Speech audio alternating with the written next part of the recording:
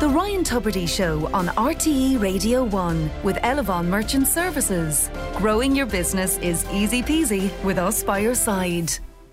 The Ryan Tubridy Show on RTE Radio 1 with Elevon Merchant Services. Growing your business is easy peasy with us by your side.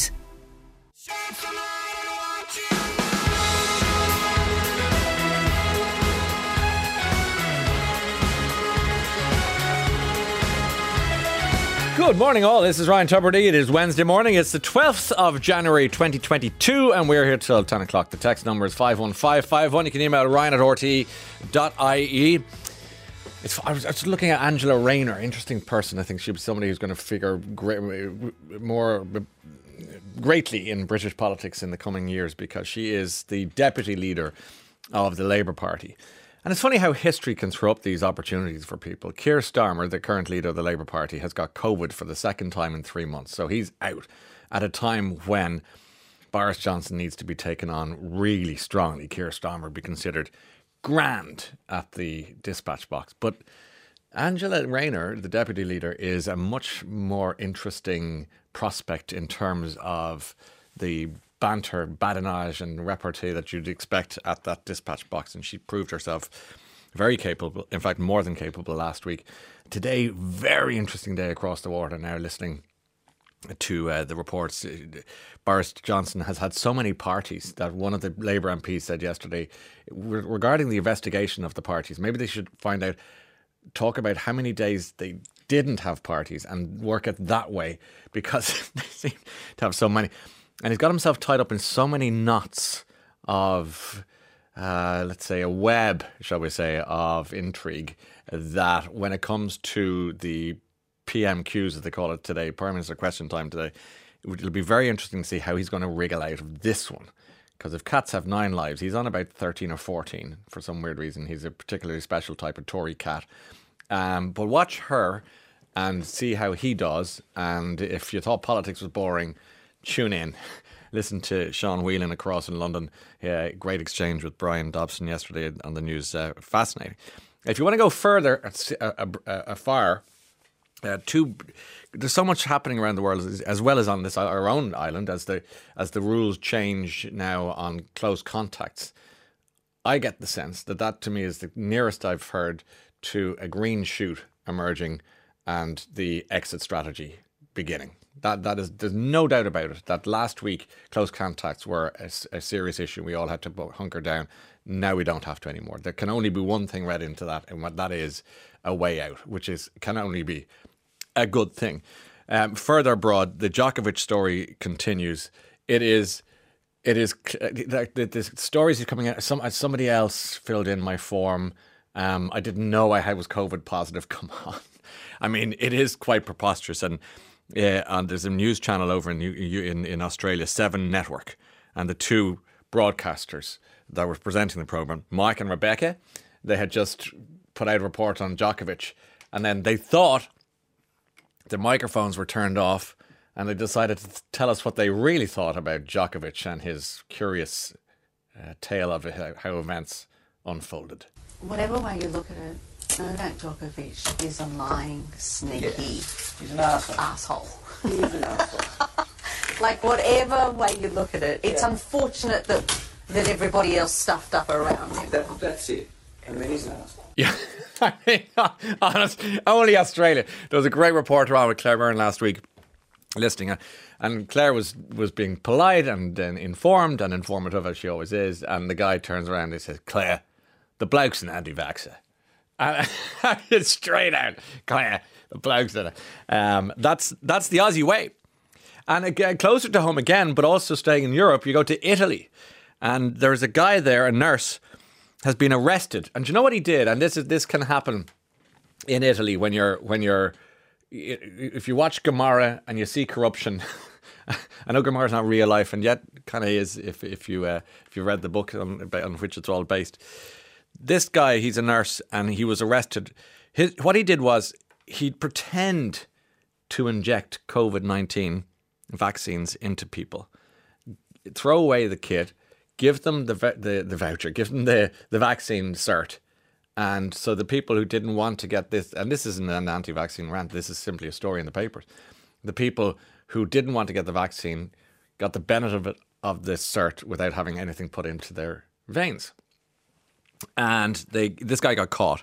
So there was about at least 50 people bribed their way to get these false certificates ultimately.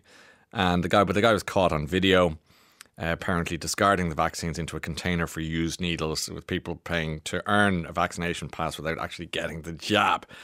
So there's a group of workers at this vaccination centre in this particular region. Everyone knew where to go because they heard the word. And they'd earned about €20,000 through the scam by faking at least 50 certificates. And the unvaccinated people seeking the counterfeit, the fake cert, had travelled to this particular place from all parts of Italy and were paying around €400 for the fake cert. So it's a little scam on the go in Italia. The man with the pig's heart, which was, people are agog, aren't they? And I'm not sure, aghast. Somebody said yesterday, would you do it if you were told it's either, well, if it's life or death, yeah, give me the pigs, the hamsters, I'll take anyone's heart. I'll go to the full menagerie. You can throw them all into me and I don't want to go anywhere. I'd miss me too much. I can't keep it coming. I go to the zoo, say, what do you got for me, lads? Now, some bonkers part of me was watching the news going, has anyone asked the pig how he or she felt about becoming a... No, here we go. We're all goosed then if we... I'll take a goose's heart as well, by the way. I mean, I'll take anything. But the man who became the first person is doing very well, in fairness to him. It's very tempting to say, how are you feeling? He says, I don't have a rashes. But of course he couldn't do that because he clearly does. Forever, actually. But he's doing really well. He's 57. 7-hour procedure. You probably heard about all this yesterday, but it was his son who was asked. I think it's kind of interesting. And his son was asked for an update, and even this man's son couldn't get over what was happening. They told him around Christmas time that that was pretty much his last option. He had less than 6 months to live. The only option was a pig heart. He told me, I thought he was suffering from delirium. I didn't believe him at first. We were walking into the unknown, but it provided a lot of hope and optimism for my family. That said, a pig heart has never been in a human. So we're thankful for each day that we have with my dad. If the heart's doing great, my dad would love to continue with the pig heart. If not, perhaps the option for a human heart in the future, if he's compliant, is available. Amazing. Absolutely amazing. Now, PMQ's Keir Starmer is back today. Oh, so he's out of isolation. I see. I didn't know that. And now we know. It's still going to be fascinating, but thank you for that. 51551. Sonia was on. Send the popcorn to the UK. There just isn't enough while watching this saga unfold. I'm so excited for PMQs today. I wish I was in the gallery. Wouldn't you though? It's going to be very, very exciting. The poor Egypt they sent out to bat for him yesterday. I mean, he was sitting there dripping with, well, as much sincerity as he could muster under the circumstances. I was fascinated given it's a year since the Capitol Hill riots and attempted coup.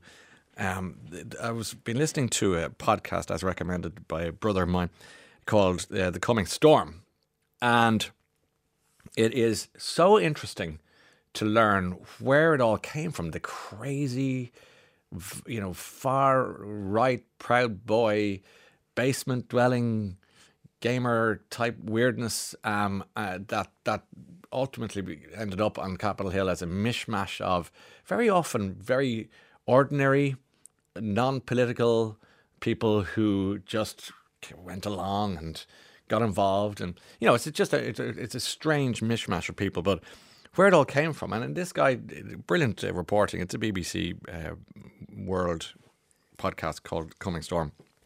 He goes right back, and it's just Clinton.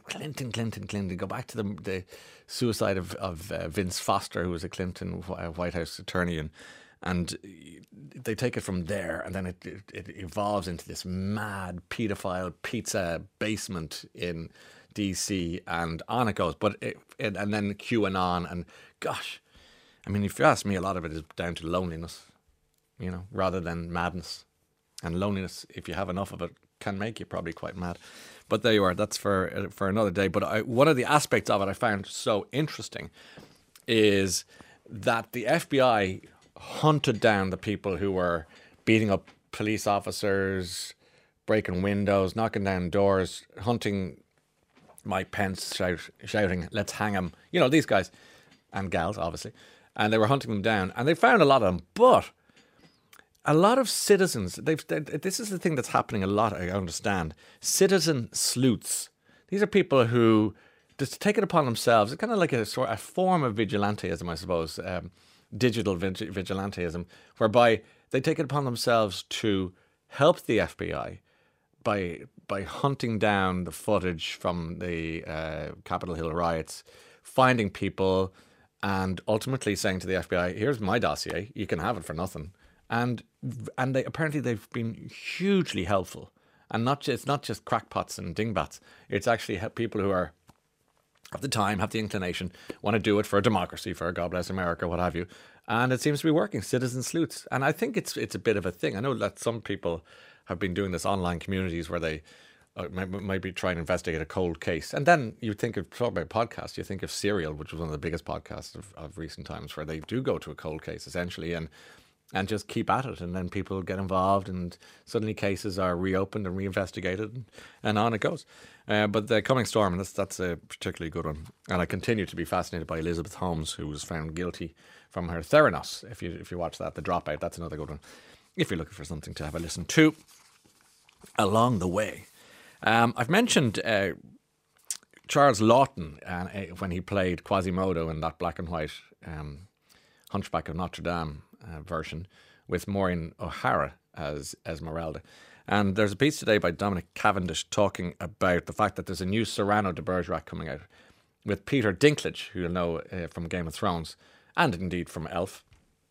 And he plays the Cyrano character who is considers himself too ugly to be able to engage with this woman he fancies. But the kind of the Gaston from Beauty and the Beast, sort of the handsome, big-jawed galoot, who ultimately, I think, he's trying to get with her. You got the Cyrano de Bergerac classic. But this piece says, from Cyrano to the Phantom of the Opera, the unlovely romantic is an enduring archetype. And I've always been fascinated by the tragic character who is afflicted by a perceived ugliness, yet appreciates beauty and loves unrequitedly. It's an enduring archetype throughout literature. And over the coming month or so, we're going to see two versions of Cyrano de Bergerac, the stage one with James McAvoy. What they've done with James McAvoy, they haven't given him the big nose, which you'll know from, say, Steve Martin or Gerard Depardieu. They have just said he thinks he's ugly. And it's kind of an ugliness for our times, perceived ugliness. I think it's very clever. Peter Dinklage is in the movie version, and the outcome, as this piece says, for the heroic, grotesque, so-called, is always almost bittersweet, and they're never able to fully escape the tragedy of the situation. So that's just something to ponder as the days go by. When David Bowie did The Elephant Man on Broadway, apparently he had no makeup either. So that ahead of, well, he was always ahead of his time. Do you know, you talk about being ahead of your time with David Bowie. I was watching David Baddiel doing a documentary, and he was talking about cancel culture and the dangers of the internet. And they played a piece of David Bowie from 1999 on Newsnight. Now, talk about being ahead of the curve and wearing no makeup as the Elephant Man on Broadway.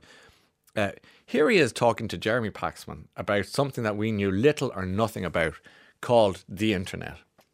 I don't think we've even seen the tip of the iceberg. I think the potential of what the internet is going to do to society, both good and bad, is unimaginable.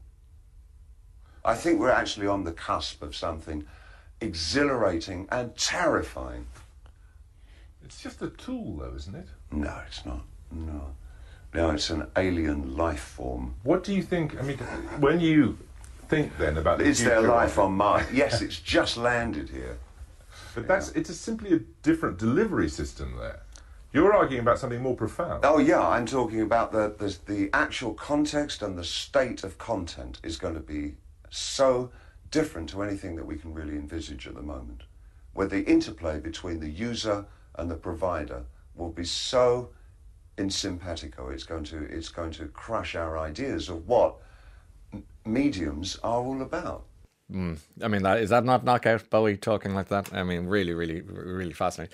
Don't lump gamers in with that shower, I know, but unfortunately for some gamers, they are in them. So it's a bit like saying readers. There are probably some people there are readers in that group too, but I'm just saying that gamers, because they feature so prominently, as you'll hear when you listen back to it. Yeah, but of course, not all gamers are storming Capitol Hill.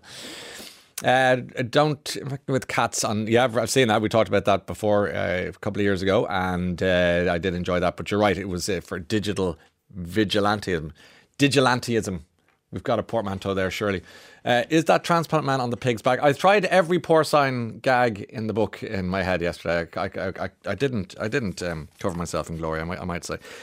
Chopping onions, just a quick one on this, because there's another, speaking of a nice portmanteau, we have a lovely marriage of words here when we talk about this new onion called the Sunyon. Now, Sunyon just simply allows you to chop away and you won't have tears in your eyes. They've tried it for years to stop the tears. Apparently, with a regular onion, you stick it in the freezer, you soak it in water, you wear swimming goggles. They even tried at one stage to flog onion slicing goggles. I mean, they'll do anything. The mind goggle. But Sunyons are a lot more expensive than the regular onion, but they have developed this. It's a tearless onion. It's a game changer. It's a brown, tearless, sweet onion. And it has been they've been trying to perfect it for years and years. The race to develop a tearless onion has been a long one, with scientists around the world working on prototypes for decades. Sunyons were launched in the US 4 years ago. It got to Europe last year, picked up by a number of Spanish retailers, and now they have landed, certainly in the UK, but I'm not sure if they are here yet. But isn't it part of the fun, chopping an onion to watch the tears fall? And you earn the joy of the meal afterwards. We mentioned Magawa. Magawa is the rat who sniffed out landmines and sniffed out more than 100 landmines and other explosives during his service. And the reason we mentioned before was because he was given a medal. And there is a picture. If you look up Magawa, the landmine rat, what else would you be doing? Although probably you have to go to work now because you're not a close contact anymore.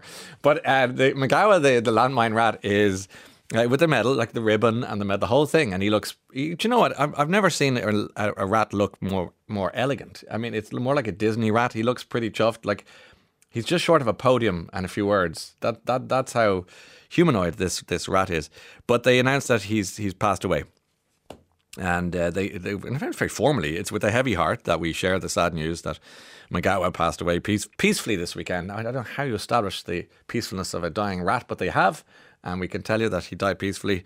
He was in good health and spent most of last week playing with his usual enthusiasm. But towards the weekend, he started to slow down, napping more and showing less interest in food in his last days. But he made it to a grand old age of... You wonder, how big is it? Like, how long should our... You know what they say? Meanwhile, the rodent world gathering around the probably some rat cathedral and saying, gosh, yeah, he had a good innings. He lived to the age of 8, which could be ancient. It could be like a sage. It could be something out of like Lord of the Rings. You will not pass, he said to the landmine as he made his way with his medal hanging out of... and I'm not even going to tell you about a goldfish-operated robotic car in Israel, because I think we have all had too much of this sort of story this morning. How did a goldfish drive a car? You can look it up yourself. I'm not a goldfish driving a car. Do you want to know about the goldfish driving a car? The team at Ben Gurion University developed an FOV. So the SUVs are gone. The FOV is a fish-operated vehicle. The robotic car is fitted with LiDAR, a remote sensing technology that uses pulsed laser light to collect data on the vehicle's ground location and the fish's whereabouts inside a mounted water tank. A computer, camera, electric motors and omni wheels give the fish control of the vehicle. Well, that's fine, except that the fish can never remember where they left their keys. So it's probably never going to happen, ultimately. 51551. Aren't the police supposed to be guarding number 10, says Dan in Cork. How come parties were taking place under their noses? Nothing to see here, Dan. Every time I hear about the Djokovic controversy, I imagine Aaron Sorkin or Jesse Armstrong or someone else coming up and coming screenwriter working on a firecracker of a screenplay for an entertaining and insane film about Djokovic versus the Australian Prime Minister and government. Oh, I'd like to watch that already. Wow, Bowie really was a visionary, says the text. I'm blown away by the insights he had about the internet way back when. Gosh, I miss him and his presence in the world, says Bill. And another says Bowie's statement is akin to Andy Warhol's prediction that one day everyone would want their 15 minutes of fame. And I was looking at the documentary of Andy Warhol's America the other evening, and how clever, like he was an immigrant into America, and he just was bowled over by the consumerism and like the beauty, like the beauty of the shape of a Coke bottle. You know, whatever about a can of Coke, the Coke bottle that you see in a bar is a beautiful thing to look at. And he saw that. He saw the Campbell's soup tin and said there's beauty in that. And we know what happened to him anyway. Ryan, people such as Ronan Farrow were involved in citizen vigilanteism, identifying the man in the now famous image dressed head to toe in black combat gear with cable ties on the chamber floor. They tracked his movements backwards, identifying each part of his clothing until they got as far as a photo of him and his mother, in a nearby hotel, storming the Capitol. A nice mother and son activity. Well, it is these days. Very good. 51551. Andy Warhol on Coca-Cola. You can. He says you can be watching TV and see Coca-Cola, and you know that the president drinks Coke. Liz Taylor drinks Coke, and you just think you can drink Coke too. A Coke is a Coke, and no amount of money can get you a better Coke than the one the bum in the corner is drinking. All the Cokes are the same. All the Cokes are good. Liz Taylor knows it. The president knows it. The bum knows it, and you know it. Couldn't have asked for a better advertising line than that, but it's a true story. And that documentary showed, you saw Kennedy drinking the Coke, Liz Taylor, because it became an exercise in soft drink democracy in some ways. All right, 51551 is the text number at 9:25. I will start today with this beautiful piece of music.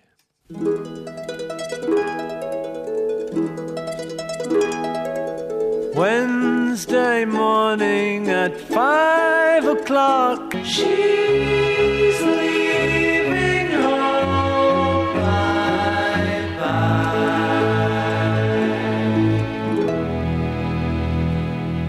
Beautiful. It's a thing of such beauty. And that is She's Leaving Home from the Beatles. The guy who received the transplant of a pig's heart is doing well, according to his cousin Kevin Bacon. Now, I'm not even giving you a badumtish for that. No. Marks for effort, but no, it's got no. He's no relation to Kevin Bacon. Regarding the rat who finds the mines, do you know that weasels hold a funeral when one of their own dies? No. Do they really? What the? How do you know that's a funeral?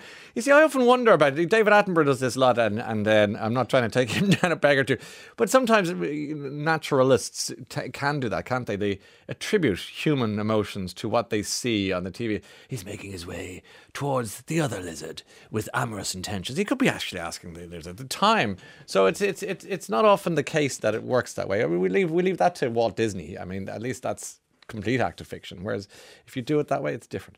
But if you mean, just to establish before all the naturalists write into us, we know that stoats are Ireland's creature of choice when it comes to this thing. Weasels are not in Ireland, all right? So we don't need to have a debate. That's just a given. Okay, good stuff. As someone who has an intolerance, says a text, to onions, I regularly visualize or imagine that I'm chopping a potato. And as I'm relaxed, it usually works, and then there are no tears. Okay, so you psych yourself out of onion land and into spud land, and it works for you. Good on you. Okay, let's talk to our guest this morning after this.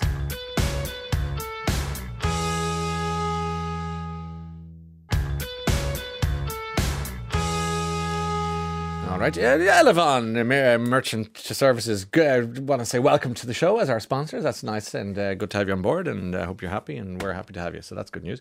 Now, text 51551. I got a text from my sister, Dara Girl, in London yesterday morning. That's great. She was on her way into a Bowie exhibition because she's obviously a cool cat, and I replied, I wish I was there with you. We could be. She rang me on WhatsApp video and said, you are coming with me.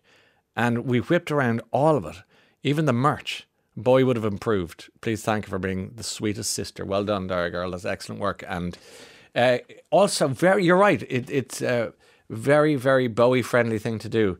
to going through the exhibition with the phone and saying, look at this, look at this, look at this, look at this. I love the FaceTime and the WhatsApp video because it's such a different thing from a phone call or a letter, even though I like them too. But in terms of being able to see the person that you love or miss or want to be with, it's such a nice way of doing it. Speaking of which, I got to Dublin Castle yesterday to see a beautiful exhibition for those of you who are interested in the world of photography. It's curated by the Gallery of Photography Ireland and the Office of Public Works, and it's called In Our Own Image. And what you see is the first comprehensive, basically survey of photography from across Ireland. And it's a centenary exhibition, charts how photography has reflected and shaped Irish identity. And it goes from the earliest photographs and the pioneers of photography right up to pretty kind of up to the 50s. But you know, when you're looking at these photos and you say, like, particularly the stuff in the 1860s and 70s, they now look like hipsters today. And I'm not saying that in a pejorative way. Actually, they look great. And sometimes in old photographs, you can see contemporary faces. And sometimes you just can't because they're just too lost in Victoriana. And it could be sepia. But this, if you're interested in even remotely in photography, it is a fascinating, it brings to life part Irish, not just history, it's day-to-day life as well. And there's some very moving photographs of evictions and the battering ram and people then trying to get through life after that, living in mud huts. And there's photographs of them looking in the camera going, we're finished here, or we're trying to stay dignified. And another photo and you see people with faces that can only be described as like the Punch magazine, that awful simian face where the jaw and the head is almost misshapen. I don't know whether it was because of diet and the famine or what have you, but it's extraordinary. And then the elegance of the photographs then from the Civil War, but particularly the evacuation of British soldiers from barracks and different buildings in Ireland. There's something quite still with great pride in that too. But anyway, it's there. It's free in. It's a big hall, plenty of room, and it's well worth the visit. It's in Dublin Castle. The print works there, and then you can go into the lovely. What's the famous? Yeah, it's a completely like got out of my mind. Chester Beatty. There's a beautiful coffee shop there, but not just coffee. It does Middle Eastern food and Palestinian food and that kind of thing, as well as tea and cake. But well worth the trip if you're in the area. I must say. The Ryan Tubridy Show on RTE Radio 1. Thank you to Connor for sharing his story. He says the text is a beautiful and brilliant film called Darius Goes West, about a boy named Darius who has DMD and takes his wheelchair on the road. It's worth a while. I haven't heard of that. It sounds very good indeed. On nature and the documentaries and so on, Sean in Cork says, it's so often when I want to learn more about nature, I'm disappointed to discover that most documentaries nowadays are nothing more than eco-porn, the usual themes of sex and violence, merely exploiting these magnificent, mysterious creatures. And that's it. Well, they do love doing that, don't they? And now the feathers are all out and the mating starts. It's a dance. It's not. He's just probably having getting some wind in the sails. I found that not forming an emotional attachment to the onions really helps, says Danny. That's great. Just to stop those tears. Good man. 9 minutes to 10 is Villagers.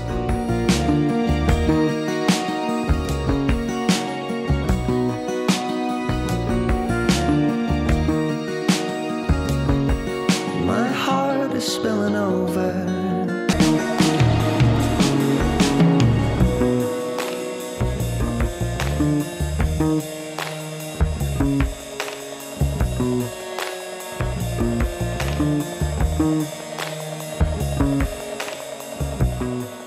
Just sublime voice there. Villagers, Trigger the Light. And somebody's saying, yes, it's the Smother theme. Of course, I forgot about that. Smother is back on Sunday nights these days, but that is a great piece of music, no doubt about it. Speaking of wildlife, a text says, I found my daughter's goldfish floating this morning. Any ideas how I break it to her? She's 6. Details on RIP.ie.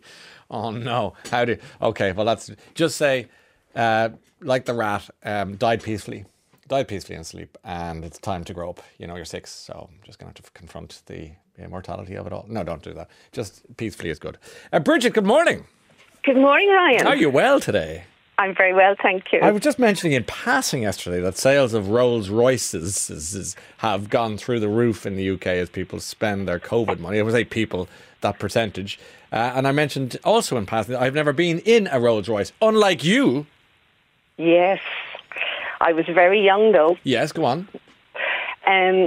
We got a lift to primary school for about the 3 miles. Generally, a teacher from another school that would be passing by at the end of our road or whatever would have picked us up and dropped us off at the school. Yeah. But we always had to make our own way home. And there was myself and my brother, who was just about 2 years older than me. So we would have to walk home after school. And being the little tyrant I was, I would have to get my head stuck into everything, be it dogs along the road, and I'd stop and I'd be looking at this, that and the other, and my brother would try his best to try get me to come along. So this day I decided that I had walked enough and I wasn't going to walk any further.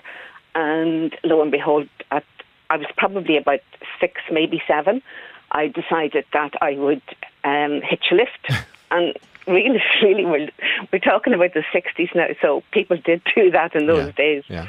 And lo and behold, this Rolls Royce stopped, who was Mr. Strutt, who would have been the nephew of the third of Lord Leitrim's. And I had to climb into it. So climbed into it, and probably 200-300 yards further up the road, my brother was walking, and Mr. Strutt asked me, did I know him? And I said, no, gosh, don't know who that young man, that boy is at all. And I would imagine, and I can't even remember this, but I'd say I looked out at him and quite possibly stuck my tongue out at him to say, I got one up on you. In a Rolls Royce? In a Rolls Royce. Nice? Was it nice in the Rolls Royce?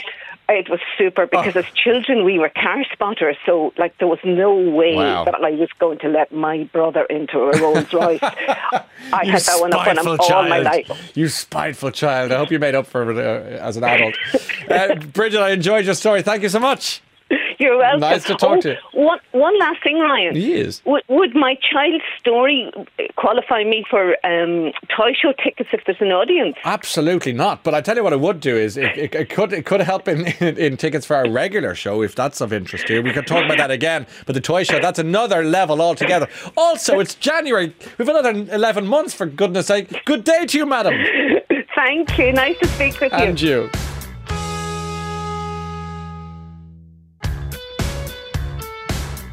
And this is the point we say goodbye to you all and have a wonderful day. Thanks so much for listening. Stay tuned to Claire Byrne and we'll see you tomorrow.